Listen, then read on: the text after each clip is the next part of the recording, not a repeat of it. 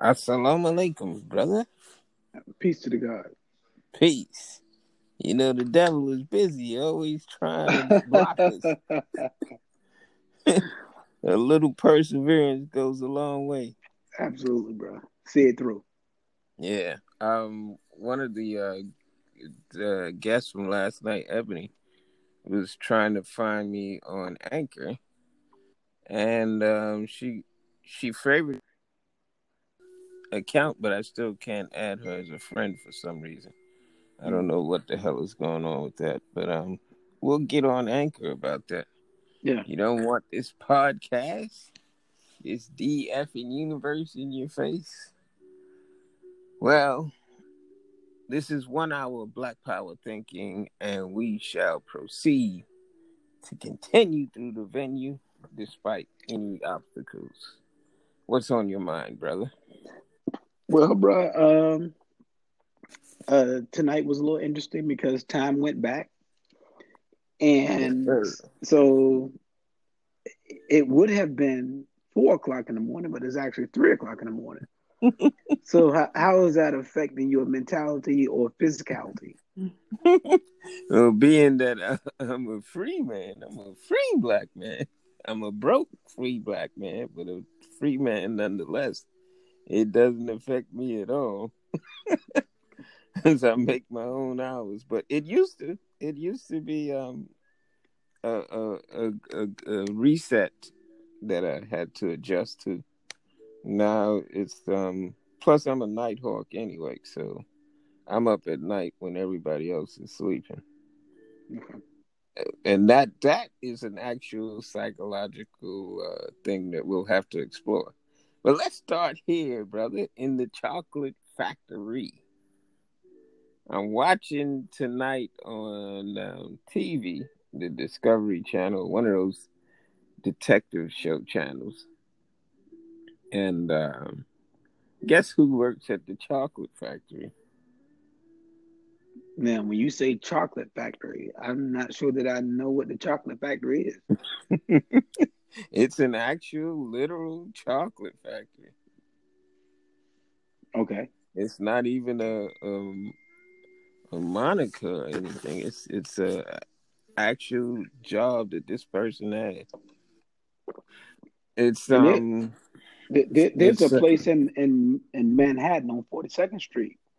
mhm. That's kind of like a chocolate factory. I mean, Well, this one is in Wisconsin. Hello, Wisconsin. I'm gonna tell you a lot of sick, deprived secrets from Wisconsin in tonight's show episode. So everybody, stay tuned.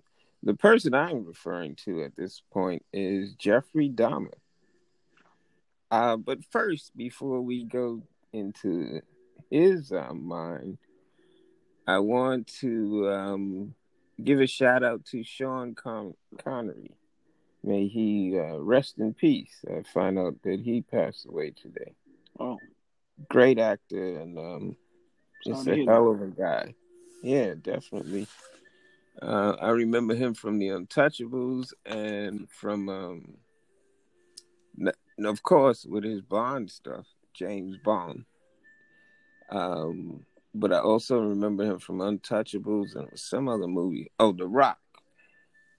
That was a good movie that he was in. Oh, we'll probably discuss the movies tonight too.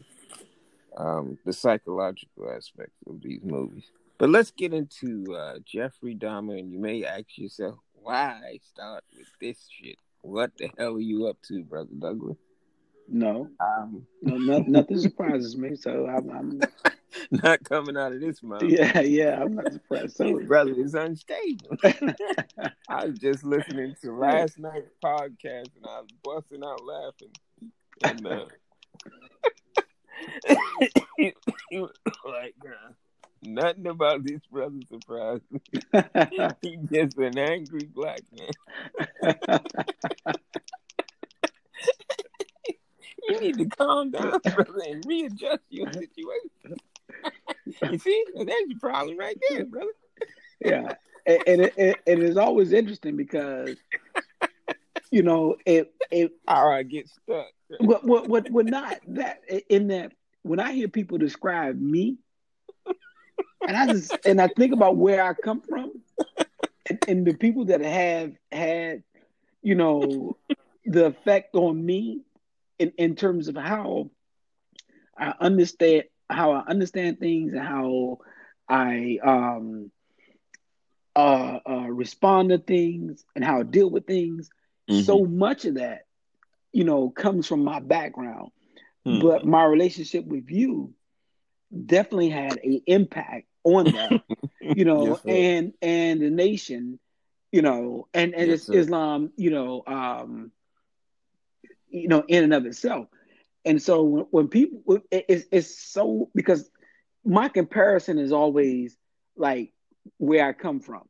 So when Mm-hmm. people say, "Man, you angry, or you were so serious, or you're so mean, or you look so," and I'm like, "Shit, if I look like that, if you think that about me, what I mean, where I come from, I'm a lightweight."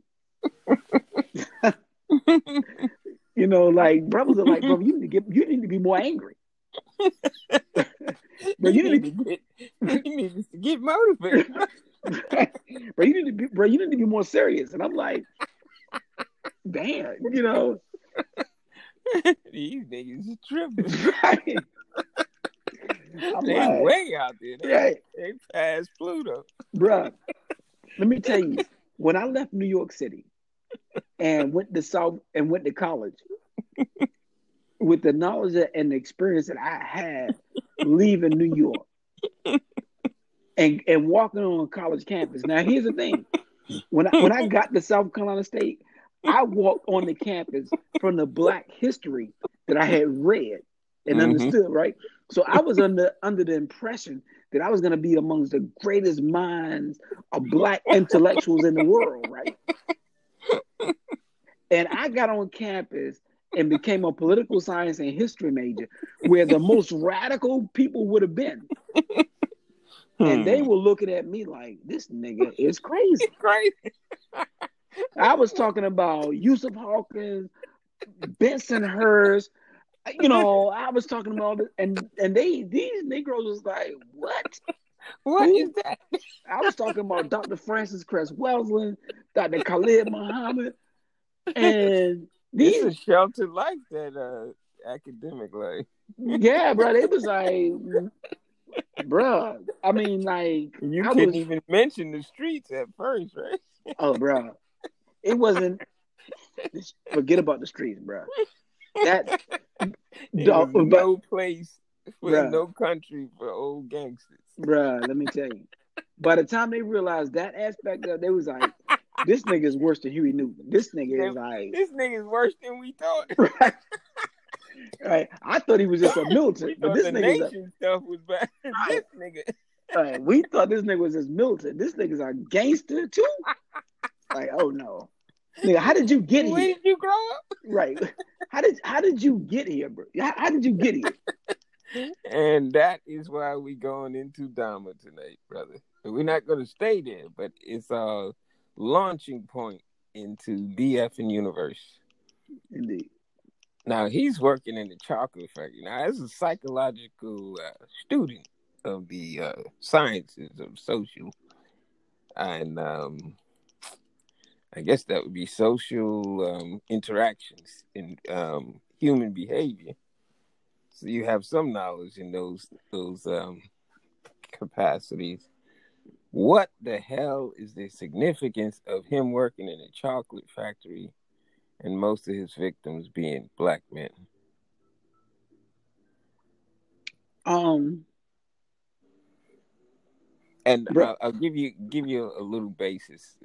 This is where I'm going. The meta, or the beyond the mind. Sometimes we have to get there. And so I looked at this show tonight, and I'm like, this nigga worked in an actual chocolate factory, and he up there eating chocolate people. Mm-hmm. So now you can go. I gave you context at 10 minutes. Yeah. So, wow. It's really jarring my memory.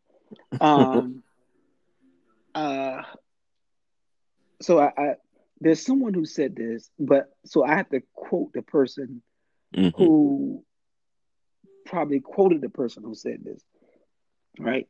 So Dr. Rosenthal in his city, in one of his cities, talked about what we talk about in uh, um, defense mechanisms, right? Mm-hmm. And in defense mechanisms, these are things where they show up intentionally or unintentionally. Um, and so he said, "Beware of the man that protesteth not or protesteth much." Right. And so one of our defense mechanisms is, let's say there's someone who um, really protests gay people, Mm-hmm. right? Like really hates gay people. Mm-hmm. But the reality is he's struggling with gay tendencies himself. Mm-hmm. So when he says, beware of the person who protests as much, beware of that person, right? Because that Mm-hmm. person might be fighting personal demons. Mm-hmm. And the reason why they're fighting so hard is because they're fighting against the demons within themselves, right? And Mm-hmm. and and so what I'm saying about Jeffrey Dahmer, and I don't know this to be the case. We're just talking based on the question that you asked me. Right. Beware the person that protested much is, I don't know much how much he hated black people or loved black people or his homosexuality or whatever, but there's something about our um He loved them well, enough to eat them. right. Love Right, me some right, niggas. right. Because what happens with our defense mechanisms sometimes is that we end up trying to protect um, certain things that we love, right? Mm-hmm. Um, and sometimes that's just with us. Like, let's say you were a child that was sexually abused or whatever. So there's something that called suppression, and then there's something called repression. So suppression is what you do intentionally, and repression is what you do not conscious of, Mm-hmm. but is done to prevent you from dealing with anxiety about something that made you feel hurt.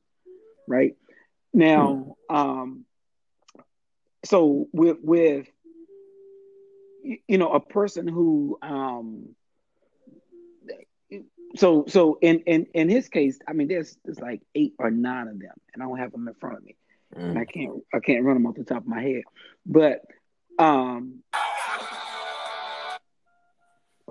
Good. I don't know what it was.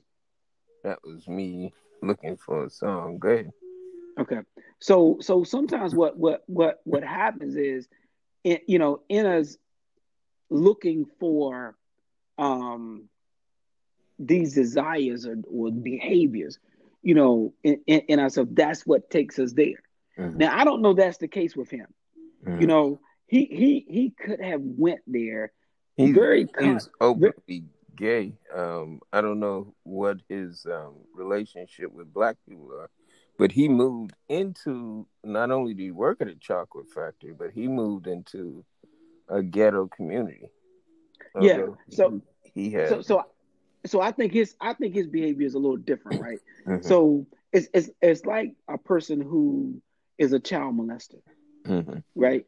And a person who's a child molester may get a job babysitting, or may get a job at a summer camp with kids. Mm-hmm. You know what I'm saying? So that behavior is different because it's predatory, Right. right? And Now and and they that's where I'm going with it, because one of the psychological aspects of the serial killer is that he's looking to prey on people that won't be missed, yeah, and that is the black aspect of this yeah, story on Dharma, with the connection to black men. We will yeah, not be missed if we wind up missing. yeah, yeah. Particularly particularly if you focus on a particular population of people. Right. So if you focus on the homeless or you focus on prostitutes and different people like that, Hmm. you figure you're going to get less exposure Right. because these people are already in an The dregs environment. of society. Right, right. So there's not going to be a lot of attention as opposed to focusing on a college student. Right. There you go. And that was the beginning of this.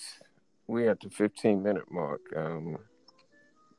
It's a couple of things going on in Wisconsin, but I have to give you a story now.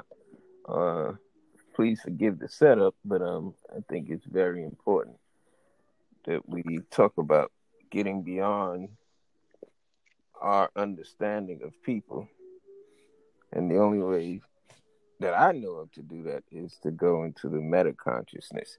But let me give you this other story. Now, there's this guy, two guys actually, that well, actually three guys in Wisconsin. They go to a grave site and dig up this woman that had just freshly died of a motorcycle accident. This is a true story. Happened like in the, I think it. I'll get the years later, but it wasn't too long ago. No more than 30 years ago. He digs up the woman because he's in love with her in the graveyard. He gets caught with the other two guys that are his accomplice, and they all go um, to trial based on that act of destroying a body. And there's certain states like this in the United States that have no legal remedy for molesting a corpse. Our human laws in the United States are based on people that are still alive. And so they really didn't have anything to charge them with. Um, so far, you still with me? Yep. Like he's making a slingshot around Mars and headed towards uh, Planet X. No, I'm with you. Okay. All right, so these states, which Wisconsin, Michigan, Minnesota, all of these states have now had black men, black women shot for no reason. Any connections to the meta of what's happening Define meta. beyond, like so beyond thinking, because we know that psychology deals with the thoughts in the mind. Can we get beyond the mind? Is there a pattern?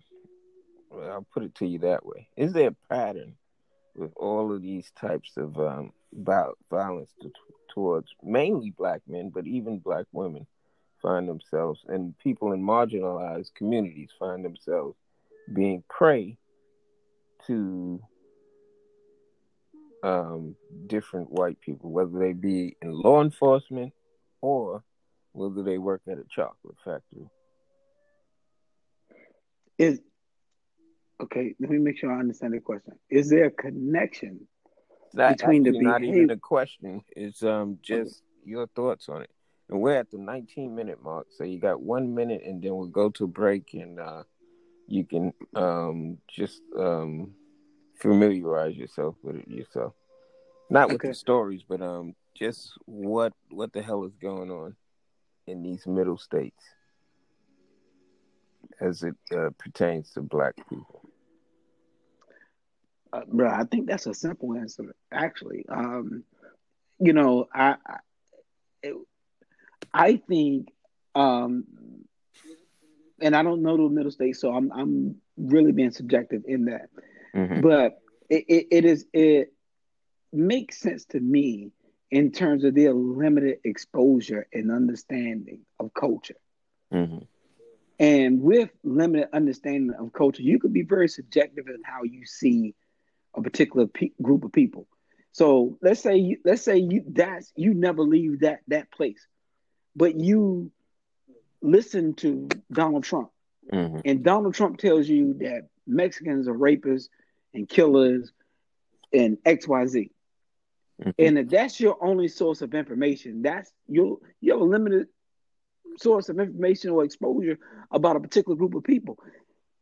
If you don't, if and the same way with people of color, if you live in those rural middle states or whatever, and people have a limited exposure of who you are and what you are, then they may see you just as that.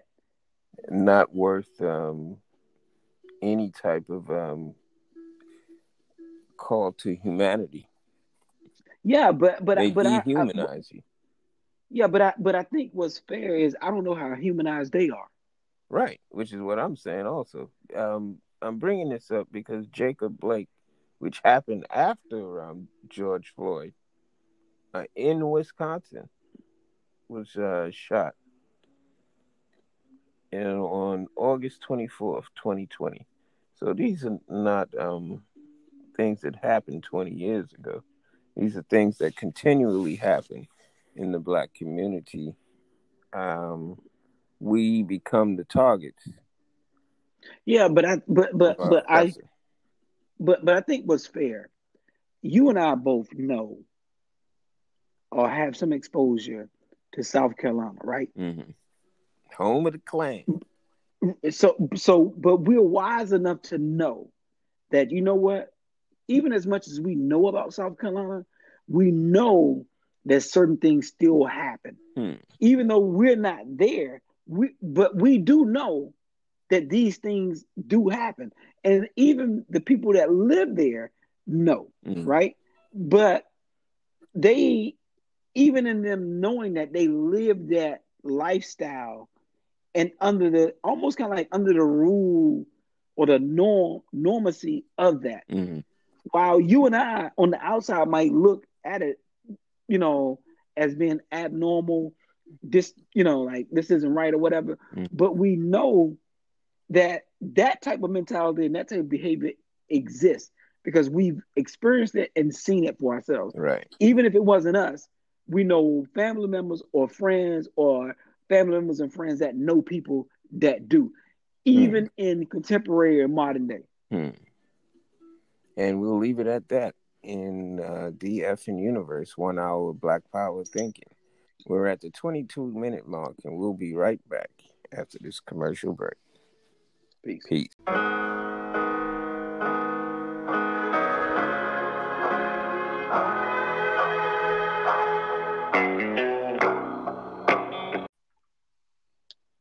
And we are back in DF and Universe. Sorry, my thoughts were all over the place, from Sean Connery to Jeffrey Dahmer to Wisconsin to all of the heartland states to the suppression of justice against black men and women. That's a lot to swallow and digest and process. So forgive me for being all over the place. There's so many things that, the same thing happens to you. So many things just cross your mind on a daily basis that you revert back to your thinking.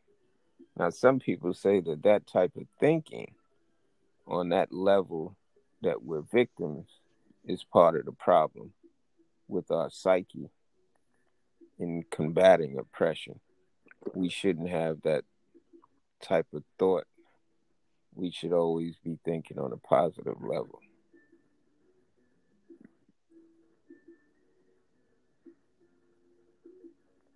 Okay, you want me to respond to that? Yeah, just with start a discussion. You can go on to something else. You don't have to be on that. Okay, so I think there's two things.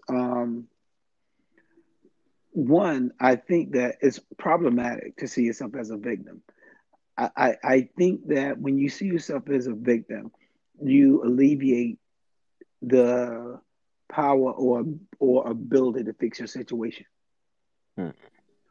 So, um, when you're in victim mode, um, you are then powerless.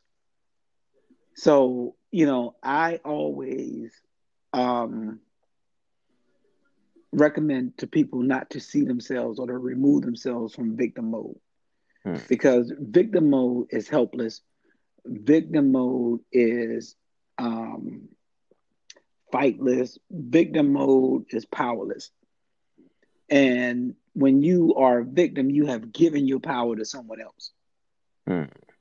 So you have to be very careful about falling into victim mode, because that is a place of um that's a place of defeatism, Right. and you don't want to be in that position. So be very That's careful about correct. placing yourself as a victim, or How do we get staying beyond that or staying mentally? or staying in victim mode, because you can't empower yourself if you are going to stay a victim. Hmm. How do we get past that mentally? Um, well, I think it starts with wanting to empower yourself, because if not, then there's something empowering about being a victim. Hmm. Some people say to me, "You seem quite insensitive to why aren't you protesting? Why aren't you voting? Why aren't you doing this and that?" Um, and you see what happened to George Floyd. I said, "I'm not a reactionary. I am an action person, not reaction." So that's where my mentality is. And that's the solution I have for, oh, they just shot another black man. They just elected another white racist in the office. They just did this. They just did that. There's something about the subconscious of our mind that allows us to be angry at this sort of repeated oppression and repeated tyranny, but it's self defeating. So what makes you an actioner? What action area are you? Keeping my plan in motion, regardless of what obstacles come. The only thing that could stop my plan in motion is death. And my plan in motion is to be a poor, righteous teacher. So these talks and discussions that we have now, although they seem totally pointless, will eventually have some type of effect on somebody's psyche. So outside of these conversations, what action area, what's the manifestation of action area that you see as definitive, or when you use that terminology, of not being reactional but being like actional, Proactive. right? So what is it that you're doing different outside of the conversation that you and I are having right now? It's study. It's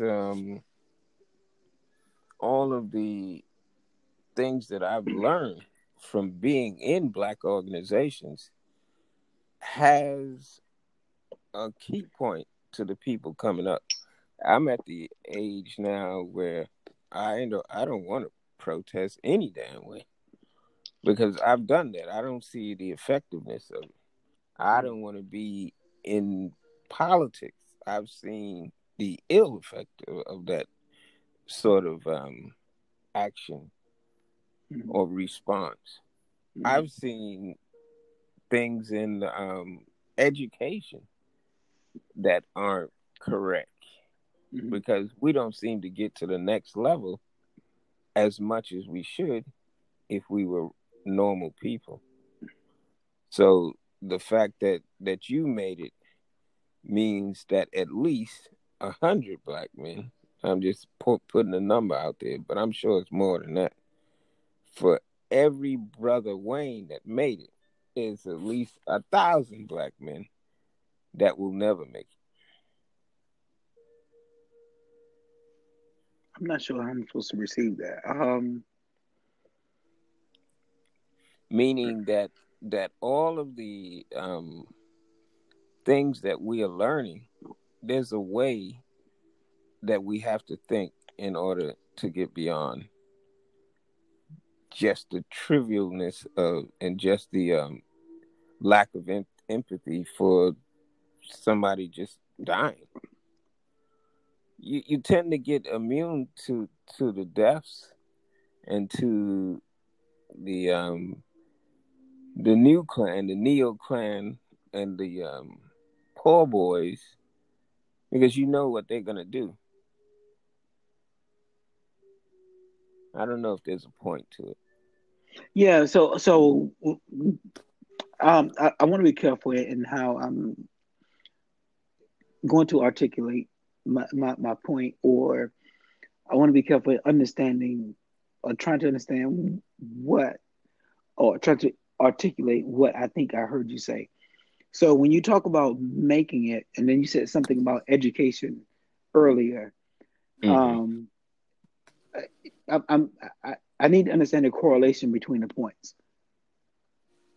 They're people are not gonna make it. Okay. It's like the people with Dharma, they were doomed. Okay. So, There are people that are gonna go to kindergarten, but they're not even gonna make it out of high school. They're okay. doomed. Okay. Okay. Okay. Um. All right. What's determining the doom? The fact that they are black. I don't think that that's fair. So, are you saying that the It fact ain't that, gotta be fair, brother. I, It's just gotta be the reality of the situation. but it shouldn't be your reality, because if you accept that as your reality, then that becomes a reality. And I'm saying that to say that, okay, so there's a white kid, right? And using the scenario that you're using, there's a white kid. You're saying that it's automatically going to make it because he's white. No, Okay. But there's and a black kid that's not going to make it because he's black. right.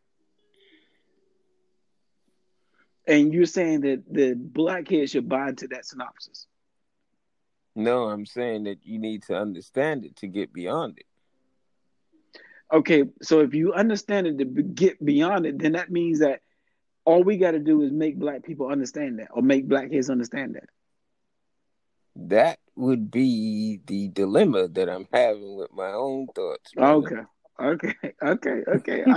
I'm trying to articulate and understand I'm what it is. sorry it took 20 minutes You, to do that.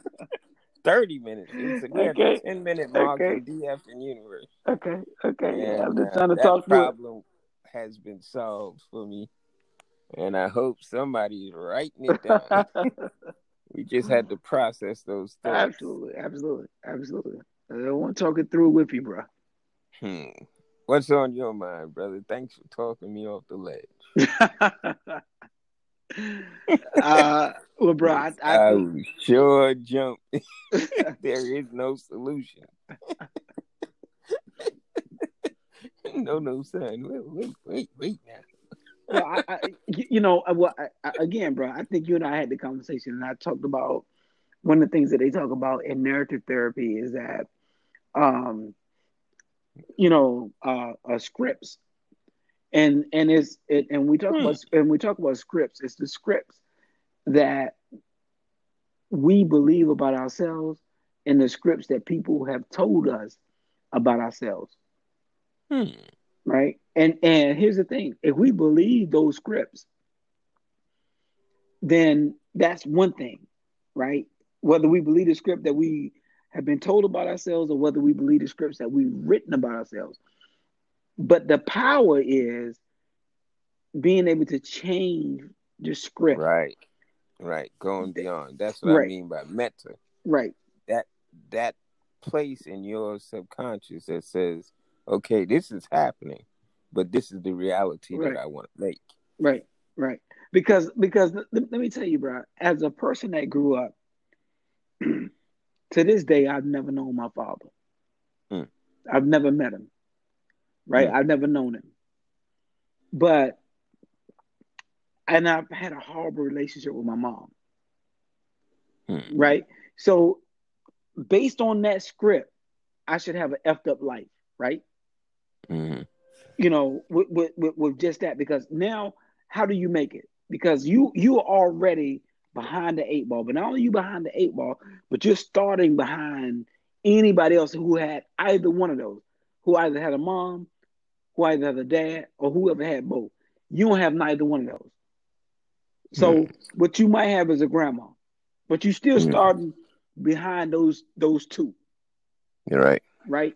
So, and if education has anything to do with being valued, then that means that it needs to be taught at home. Hmm. And if that's not And being how taught, can it be taught at home if the if it's the not there, parents? so Hmm. now you three steps. You ain't got no Hmm. mama, you ain't got no daddy, you ain't got no education. Hmm. You see what I'm saying? So as it starts to map out, you got all these steps against you. All these And impediments. right, so I just named three. Right. Now let's And say, there's more. right, so now you grow up on food stamps. Let's take another Hmm. step. Now you In grow a up on dysfunctional family. right. Now you grow up on food stamps. Now you grow up on welfare. That's Hmm. four steps. Now you grow up in the project. That's five Hmm. steps. Right? Violent environment That's surrounding six. you. That's six steps. Hmm. You see what I'm saying? And now we just went from mom and Now, dad. if you white, the possibilities of growing up around that are slimmer, not impossible, Right, right, right, but that's the comparison I right, was making. Not that it gives an advantage, because it sure doesn't give an advantage to white people. That's not what gives them the advantage, right, which right, is why I always bring it back to the fact that it's not what happens to the individual, it's what happens to the collective. right. So we just moved five, six steps, right? Mm-hmm. Now let's go to education, right? Mm-hmm. Because now you're in school Mm-hmm. and now you don't have access to a computer. You don't have access to um, your mom or your dad being able to help you with your education.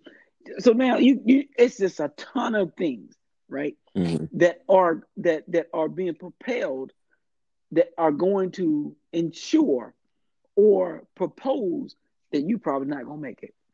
Hmm. Now, how do you make it past that? Hmm. That's where you're gonna have a different type of thinking. And from what we discussed last night, when before you had met me, you said you had no indication that you would even be going to college. Um, what changed?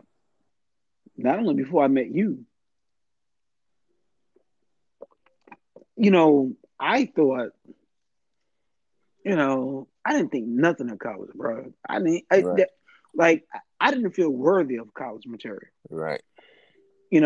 So now you ask me what changed. Okay. So I remember sitting in a FOI meeting, or a, um, I remember, I don't know if it was either sitting in a lodge, not lodge, I mean, I'm thinking about masonry, but I remember sitting in the mosque or Mm, listening to a tape and mm, the minister saying,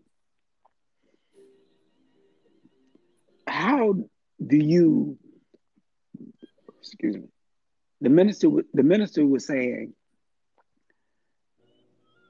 how as a black man, no, no, no, this is how he started out. He said that the top of your eyeball is 180 degrees. mm, The bottom part is 180 degrees. That's 360 degrees. mm, That's a complete circle.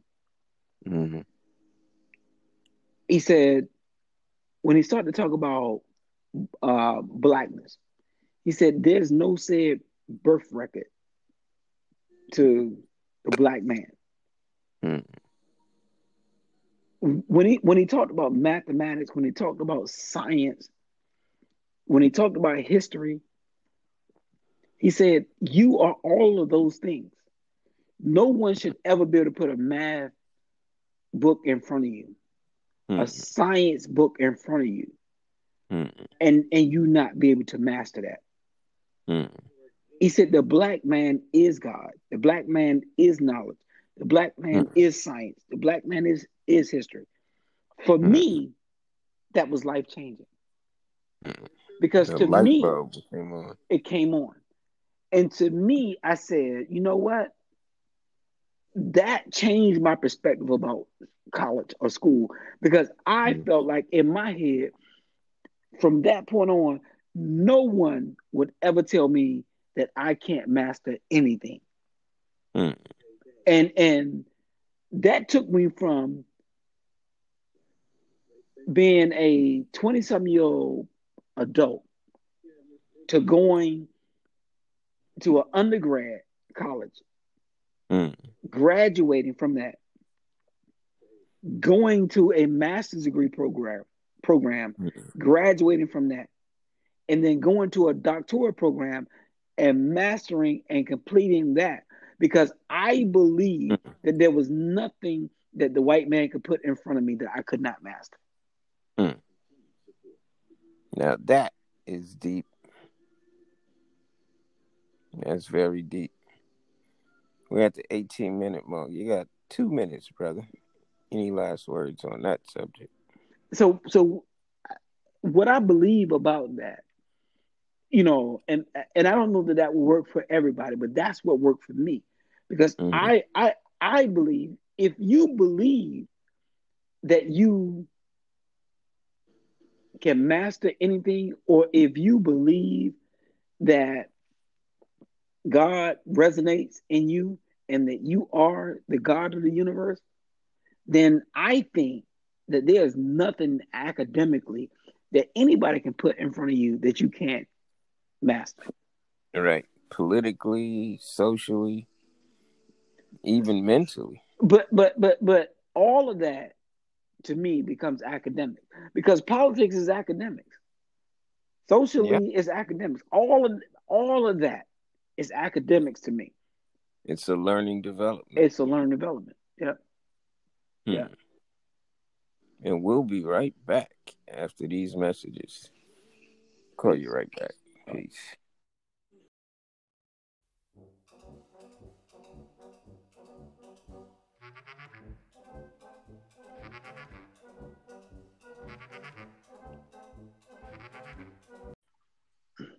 Salam alaikum. Peace to the God. Um, we have this is a last 20-minute segment. After this, if we're tired or want to continue. One of the things affecting tonight's podcast is the fact that the time went back. Um, so we have to adjust to that. Yeah. Now, I understand that you watched the fight tonight. Yeah. The young brother from Baltimore, man, seems to be the truth. Wow. Um, I'm still into boxing, but not like I used to be. I used to have religious affiliation with that boxing, any type of contact sport, martial artists, and things of that nature. I always loved it, but I don't know. I think after Mayweather, I lost my appetite for boxing. This guy's an accomplished boxer with just outstanding statistics. He's a walking statistics in boxing history. But there seems to be less substance than like when Muhammad Ali had his greatest achievements. Um, Even Sugar Ray with his Sugar Ray Leonard, not Sugar Ray Robinson, with his achievements in the welterweight division, I wasn't too too happy about how it ended. I thought he stole the title from Marvin Hagler unjustifiably. But what is going on with this fight last night? Bro, I don't know how to describe it except to say that the youngin from Baltimore is an animal. What's his name? I think it's the Gervonta Davis. Oh, okay, Tank Davis. His name is he's from Philly, right? No, he's from Baltimore. Gervonta Tank Davis. Yep. I thought he was Philly. No, he's from Baltimore, bro. Let me see. He's from Baltimore. Okay. And he is what did he what did he call himself tonight? Oh man, he used a word. It escaped my memory right now, but kind of like the book. I think he called himself the Boogeyman. Did he remind you of Tyson with his aggression? Bro, I can't put him in that category right now, but I will say his knockout was his knockout was you know, it was reminiscent of Tyson. Mm-hmm. He knocked him out in the 6th round, but the youngin, and he's not very articulate at all, but Leo Santa Cruz. Oh, that was the Mexican guy. Yeah. That he fought. Yeah, he punished him, bro. He punished him. He punished him, bro. Yeah, he. I mean, you know, it was a fight that was really about skill, right? Mm-hmm. In that, you know, the kid from Baltimore, to me, he's a natural, authentic fighter. Mm-hmm. You know, and for me, what I mean by a natural, authentic fighter, what I know about fighting, you know, and growing up in fighting, is that there's something about fighting. If you're good at it, that becomes instinctual, right? Right. There's an instinct that comes with it, right? If you fight enough, you know, it's not you know, you know how to hold your hands, you know how to defend yourself, you know how to throw a jab. But what happens in a fight is when you're holding your hands a certain way, if you shoot the jab, but you shoot the jab almost as to see where the person is going to go, right? That to me, that's instinct, right? So if I shoot the jab, or if I move my shoulder, move my hip, you know, a certain way, then my instincts is going to tell me where to go next. You know what I'm saying? Like playing chess. Yeah. You know, so as I'm watching the fight tonight, you know, for me, when I'm watching something like that, I can, you know, in my memories in my head, I don't have the quickness that I had back in my day. But back in my day, you know, like I could beat you just because I knew you couldn't. You could not fight me. You know, I could tell in the first, you know, a couple of seconds, I'm gonna beat the shit out of you because, you know, or whether or not this is gonna be a difficult fight. I could just tell, bro. To be completely honest, sometimes I could tell by the way you threw up your hands. If you threw up your hands at me a certain way, I already knew you ain't know what you was doing. You know, I could look at you and be like, oh, this is a cakewalk. This is gonna be food. Yeah, this is a cakewalk, right? I got him. I got him. He don't know what he's doing. I can see he don't know what he's doing. You know, so I'm gonna shoot this jab over here, and I'm gonna catch him with this hook, and I'm gonna knock his ass out. You know, quick. Yeah, I just knew that. You know, just. You know, because you know, but I think I was, you know, I consider myself more of a street fighter than, you know, probably anything else. But, you know, I spent a lot of times with, you know, in the gym and around, you know, my cousins and people like that was in the gym. And then even when I was in New York, you know, I used to go to that Marcus Garvey gym. Yeah. You know.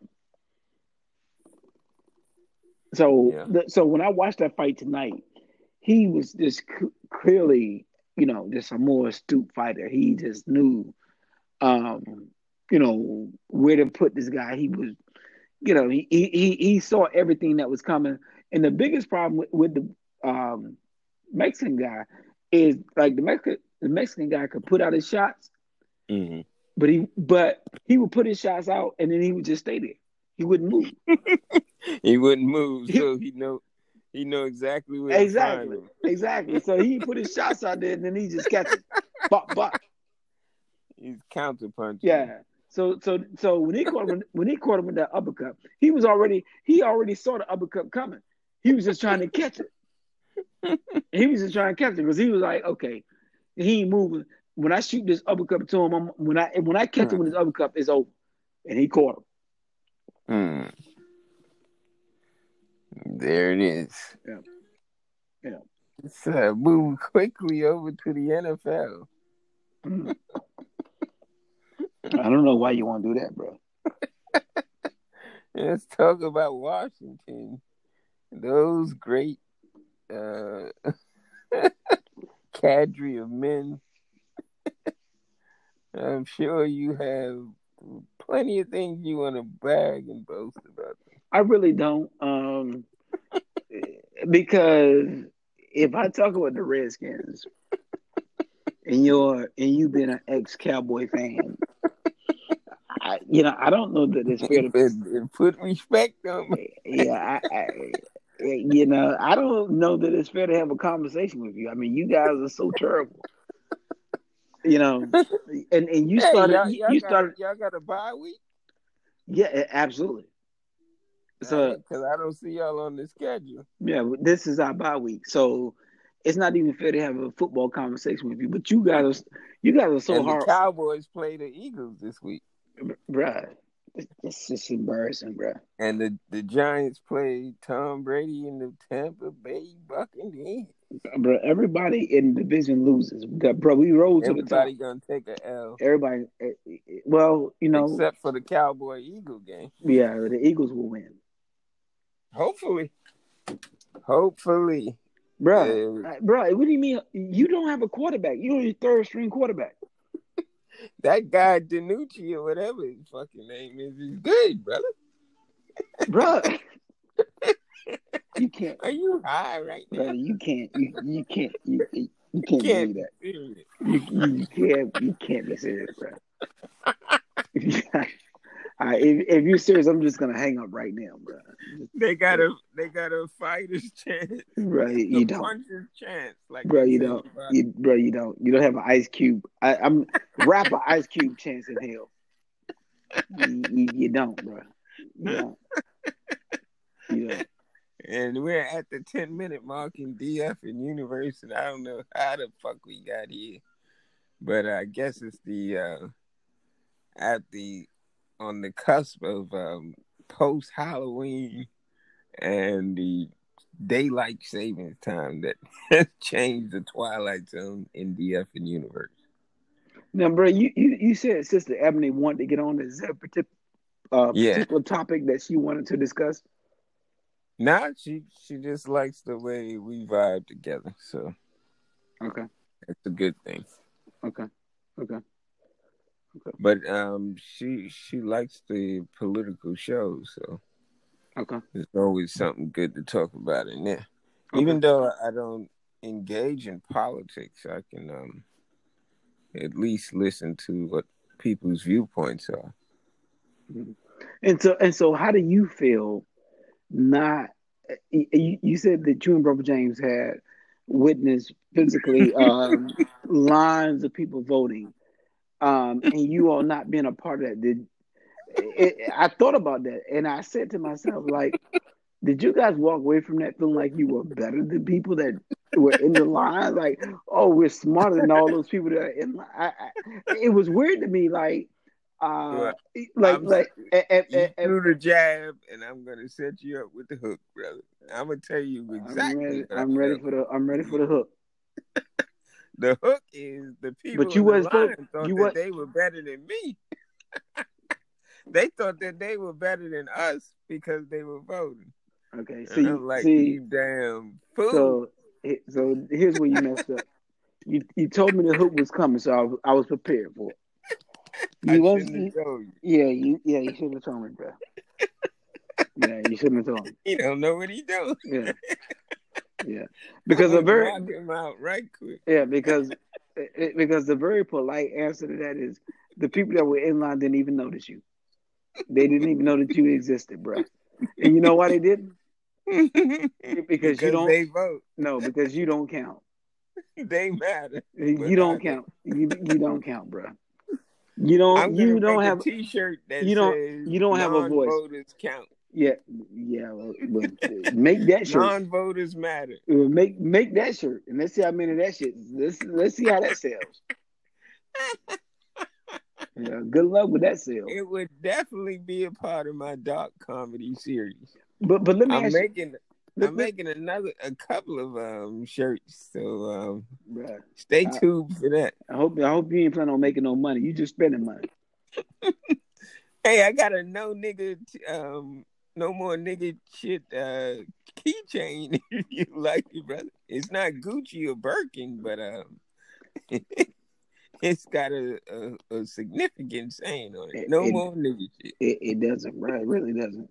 It doesn't have a just Land Rover. Just like the two names you just named. It really doesn't. But let me if I want to entertain your game for just maybe 2 minutes or maybe a minute. This nigga mentality. Yeah. So let me give you a minute, right? And we'll bounce on to something else.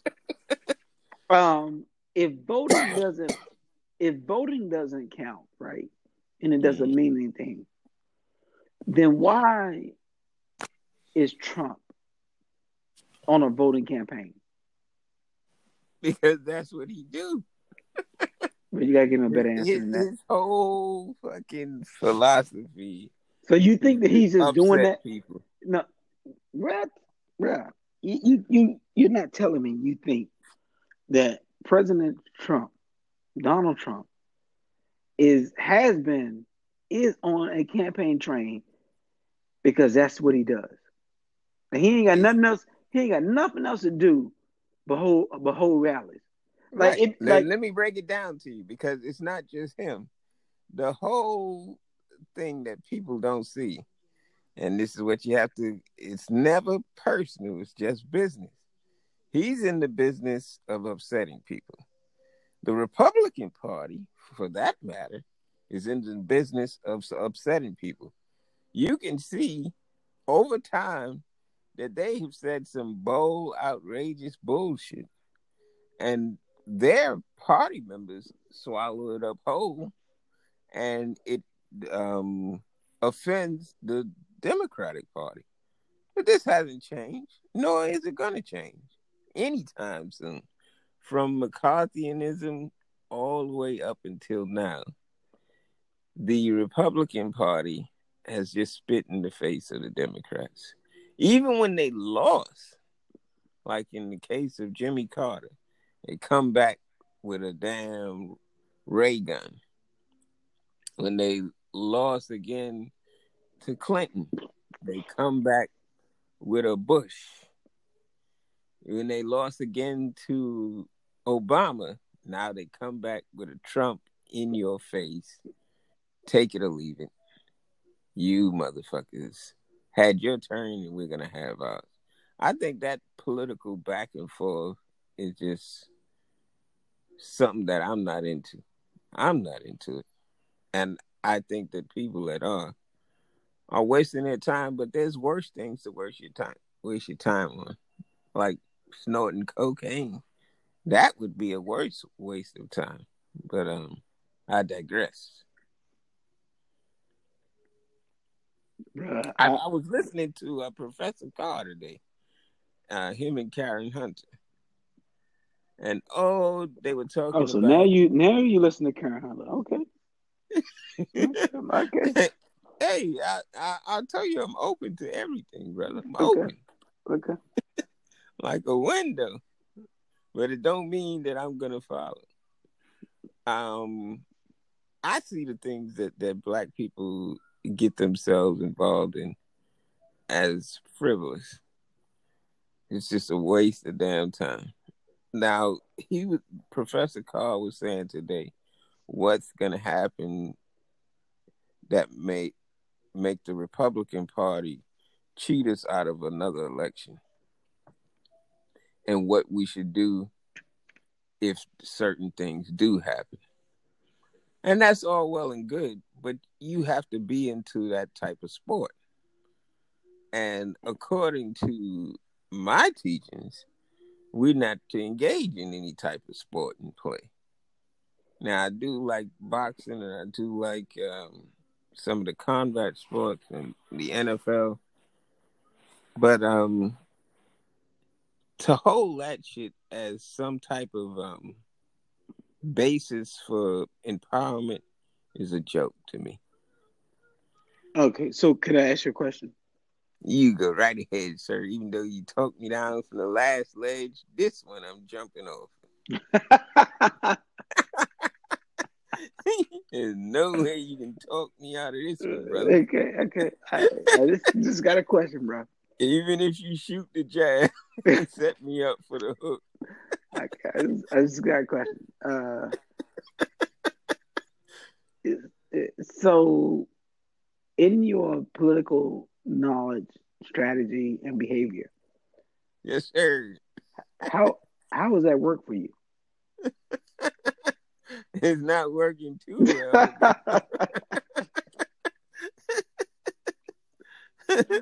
But I just gotta regroup.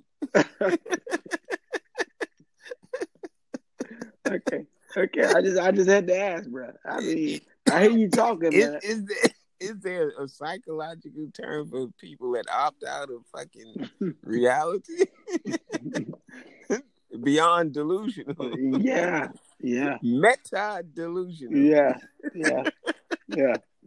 I think I found the title of our podcast tonight at the 19-minute mark in DF and Universe. 1 hour of Black Power thinking. Meta delusional. Yeah. Will be the title. Yeah. Because at the end of the day, I often ask my clients, how's that working for you? How does it make you feel? How is that working? How has that worked? I mean, you feel too good right now. You seem to feel real strong. Right. You feel real strong about that. But how is that? How is that working for you, brother? You know that Sean Connery was born in the same year that our Savior arrived, July 4th, 1930, in Detroit, Michigan. Any last words, brother? 1955. No, bro. I think I'm good. You're happy with the results of tonight's mission. Yeah. Hey, I know what we can do if you got a couple of minutes. We're going to go into the meta of what happens in DF and Universe live after we hang up. All right. Okay. Give me 2 minutes and we can do it. All right. Take your time, brother. Just text me when you're ready. Peace.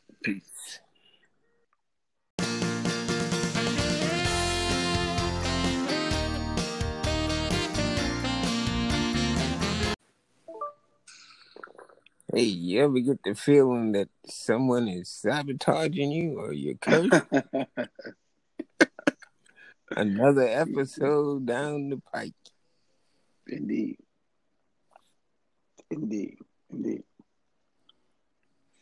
Yeah, so but just to elaborate on your point about self-sabotage, bro, I think that's a lot deeper than just saying that. In that, when you self-sabotage, there's something about you that makes you feel not worthy of the blessings or the greatness that you are about to receive. And so what happens is when the blessings or the greatness is coming or is there, you self-sabotage that because you don't feel that you're worthy. But you don't do that consciously. Hmm. You do it unconsciously. And so it means like, you know, you can work as hard as you can on whatever it is that you're working on. Mm. But when it starts to manifest, you purposely, or no, not purposely, you subconsciously destroy it because Hmm. you don't feel that you're worthy of it. Hmm. That makes a lot of sense. A lot of sense. So let's say you have a wife, you have kids, or you have a job, and the job is a job that you really are deserving of, right? Mhm. Or it's a job that you've been seeking and is making you the money that you want to make. And when you get there, something internally is happening to make you feel like you're not worthy, even though Yeah. you are. And so what Yeah. happens is you self-destruct. You and because you self-sabotage every Rather than time. confront. Right. Yep. That's what's happening. When they ask what's happening, that's what's happening. Right. Right. I feel a lot of physical ailments too now. You've got these like vicious headaches all of a sudden. I don't know if it's psychosomatic or they actually happen. Yeah, so I think that's important to at least acknowledge, right? Mm-hmm. Because at least in acknowledging it, you have to be careful about believing that the headaches are there, Mm-hmm. or creating the headaches Mm-hmm. because you feel worthy of having some type of physical or mental pain. Mm-hmm. And if it is actual real pain, I want everybody to know that to go after this damn investors that sabotage my empire, my great empire, brother. Hmm. And what empire is that? All of this junk, like like Sanford and Son said. When I go, brother, I'm leaving all of this to you, my vast empire. You have to pick up the mantle, brother. It's funny because yesterday, and I was telling the guys tonight at the fight party, I said, you know, my my my son and I, we get our haircut. Mm. Well, I've been using the same barber for like, I don't know, maybe 25, 30 years. But my son now uses my barber, Hmm. and has been using my barber since he just turned 17 a couple of days ago. But he's been using my barber since he was, oh man, I want to say for the last 5, 7 years. Hmm. Um, so anyway, I was telling the guys tonight, I was like on my way home from the barbershop. He and I was having a conversation, and bro, write this down. So, maybe I should write it down because I don't want to lose my point. Hmm. um, uh,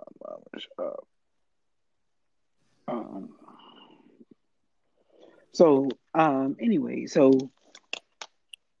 um, he was saying to me, uh, he said that when you meet my girlfriend, she is like kind of like you, and he said that she has this real stern face, and it doesn't mean that she's mad, but it just means hey, that's just her face, right? And so I was like, in my head, like, what face do I have that's so stern, right? Because I just look the way I look all the time, but I realize that like now he's cool with it, but I didn't realize that as he was growing up, that I was projecting this weight on him and just on the family. Like the whole family looks at me, and based on the way that I look, will be the way that they respond. Wow. And I just wasn't aware of that, right? I was just like it was almost like, don't say nothing to him right now. He just woke up, or it was this thing, and even if I wasn't feeling that way, my family just didn't know that. Like they would just look at me and be like he's mad, don't you Keep know our distance. right. So it was this weird thing, right? But I wasn't aware of that. But now my son he isn't like that at all. Like like he sees me like he doesn't have the apprehension in terms of approaching me. He just like, I know that's just the way dad looks. So he just, hey dad, let me ask you a question, right? So anyway, so on my way home from the barbershop, he says, so dad, when you meet, whatever her name is, I'm not gonna call her name on now, Right. but when you meet her, what questions would you have for her? And I was like, I don't clear. Honestly, I don't have no question. I don't know. I don't know what I'm asking. And so he was like, well, Just happy that it's a girl. bruh, why did you read my mind? Because I said to myself, this is why I didn't want children. I said to myself, if it's a child, God, please let it be a girl, because it is rough. I know I had a rough childhood growing up as a black man. I wouldn't wish this shit on no fucking body. And there's very few people like us that escape that reality. They could be brilliant like a motherfucker and still not escape that fucking reality. But I had a question based on that feedback. Do you have a relationship with your daughter the same that you do with your son? Great question, bro. I don't think so. Um, because my Yeah, my me either. my daughter enlightens me about my son. Mm-hmm. Like um like when they were younger, like she would take his Mm-hmm. cell phone, she would steal his cell phone, and she would break the code and then give it to me and his mom, right? And she would say, "This is who Khalid is talking to. This is what he was saying." So we would read all of his messages, So we would know who he was talking to, how he was talking to him. We would know all of that. So she'd be like, Khalid like this girl. He like this girl right here. She don't like him, or he like her, and they like one another. It would be this whole little kooky teenager thing, right? We'd be like, because he wouldn't talk to us about it, but Karaya would be like, my daughter would be like, "Hey, mom, dad, look." She sneak downstairs with his phone. He's sleep and be like, "I got Khalid's phone. Here's his messages." you know, you know. So it was kind of weird, bro. It was kind of weird. Yeah. So, but in raising him, what was scary the most, bro, is what I didn't know is how, like, my daughter used this word super masculinity. was like, what the fuck is that? Right? And Like toxic masculinity. right. And she said, bro, I don't remember when this conversation happened, but this was like in the last couple of months. Like, Mm-hmm. like my dad is like super masculinity, which has made Khalid struggle with who he was. Bro, I was like, what? Where'd you get that from? Right. And Who so told you that? right. I was like, where the fuck did that come from? What are you talking about? But what I've learned is that as a male in my house, that's the persona that I've demonstrated. Not intentionally, but Right. that's what I Subconsciously. right. That's what I've done. And so good, bad, and indifferent. I think that what ended up happening was, my kids, my family looked at me like, oh, this dude is a super masculine male. And I wasn't trying to be that. I was just being Right. myself. But Right. them trying to find themselves and how to relate to me in that they perceive me as. Mm-hmm. And that was a life learning lesson for me, Hmm. and a family learning lesson for me because I was just being myself. I wasn't trying to be anything other than that. But in them growing up around me and me growing up Mm-hmm. around them, not understanding how I was impacting their growth. Hmm.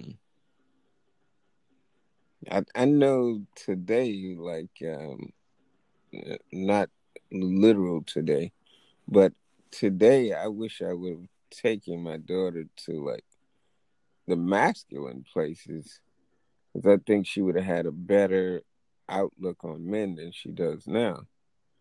Whereas she may be more vulnerable to them now because I didn't take her to the gym.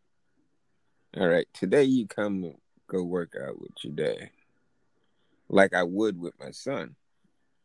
Those are the things that I wish I would have done, not just support her in her girly things, but to give her some type of some of that toxic masculinity, so that she knows how to deal with it in her adult life.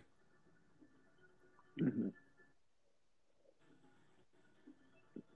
I think for me with my daughter, luckily she's had a mom, but Mm-hmm. she has she has always made me more loving and affectionate and understanding. Mm-hmm. Uh, So what if she says in a couple of months, Dad, I want you to meet my first boyfriend? yeah, What's going to be your reaction? I've already told her. Will it be the same reaction that you have with your son? I really don't have no questions. Yeah, I've already told her she can't do that. I've already said to her, look, you ain't have no boyfriend until you get like 22. Yeah, but I say that jokingly. And you got to have a passport by then. Yeah, I say that jokingly, but believe that any dude that she's interested in, I will harass the shit out of him and his parents. Like in Bad Boys. Yeah, so When he came, the son, the potential boyfriend came to the door. yeah. But you know what? In fairness, I said to my son too. Okay, who's this girl? Who are her Mm. parents? And what are their Hmm. backgrounds? Hmm. Because I'm saying if they are willing to let her date you, then who are they? Hmm. And I want to know them. Hmm. And I'm saying that because I love you, and I don't Right. want you to just be dating anybody. So Right. because I know how I raised Have you, 21 years of child support. you know, but bro, let me tell you the difficulty of the conversation that we had, right? So the difficulty of the conversation was, he said, Dad, and this is the analogy he used. He said, so Mm-hmm. what if Karaya, you know, um, was 18 and decided she didn't want to go to college? Mm-hmm. And I said, well, because guess what? At 18 in my house, Karaya doesn't get to make that decision. We do, you know, same in the same way with you. So Mm-hmm. then he said, to the girl he's dating, right? Doesn't isn't interested in going to college, right? And Mm-hmm. so he said, so what do you think about that? I said, so here's what I think about that. What's her? I said, what's her background? Who's her mom? Who's her dad? And what kind of education do they have? Because to me, that speaks volumes to why and how she perceives education.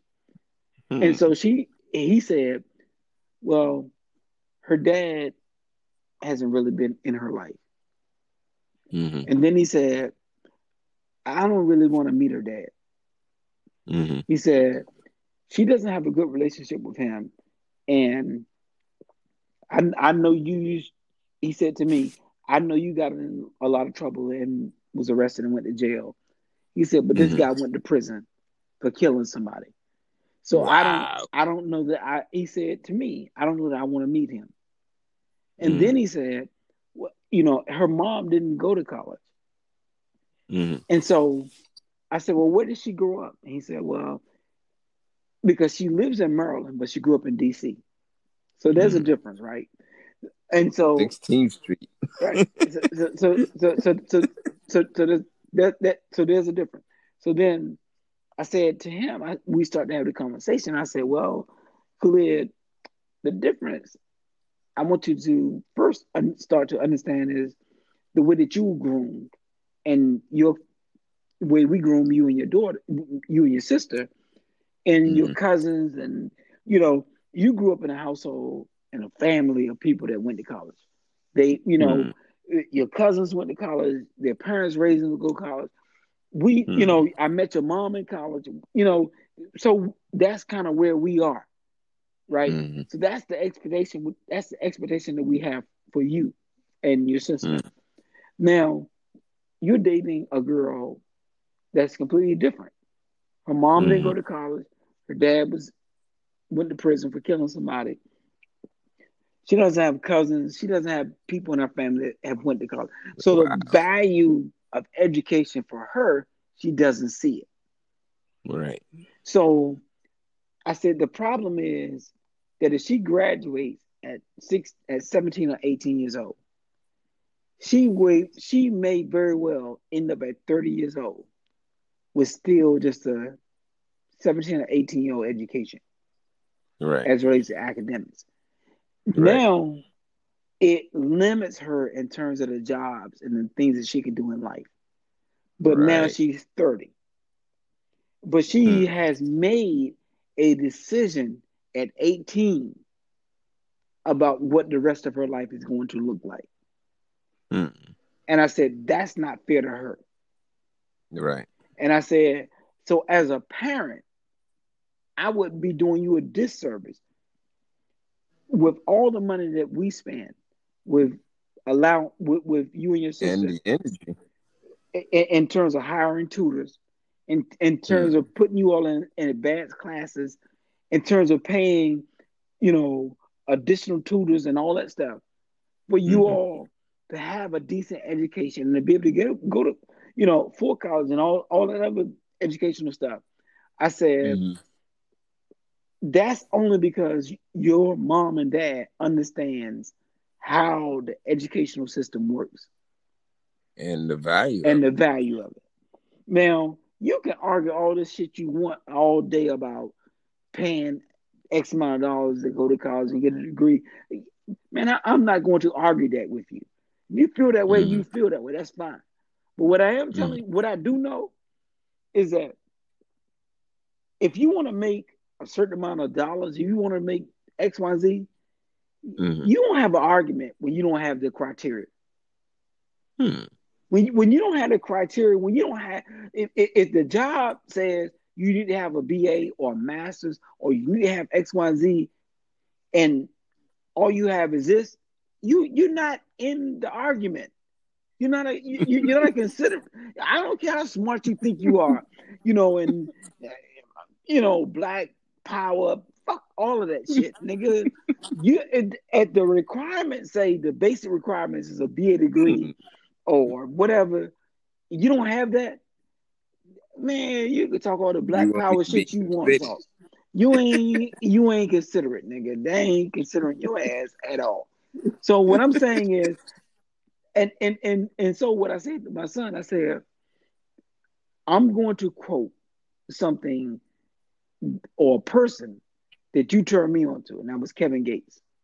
Right? My son listened to Kevin Gates. And I said, why choose failure when success is free? And that's the beyond that I wanted you to get to. If that ain't clear to everybody listening, say that again, brother, at the 22-minute mark. So again, why choose failure when success is free? Again, Wow. why choose failure when success is free? Because why limit yourself? Why put yourself in a position that you are going to be limited for life when success is free?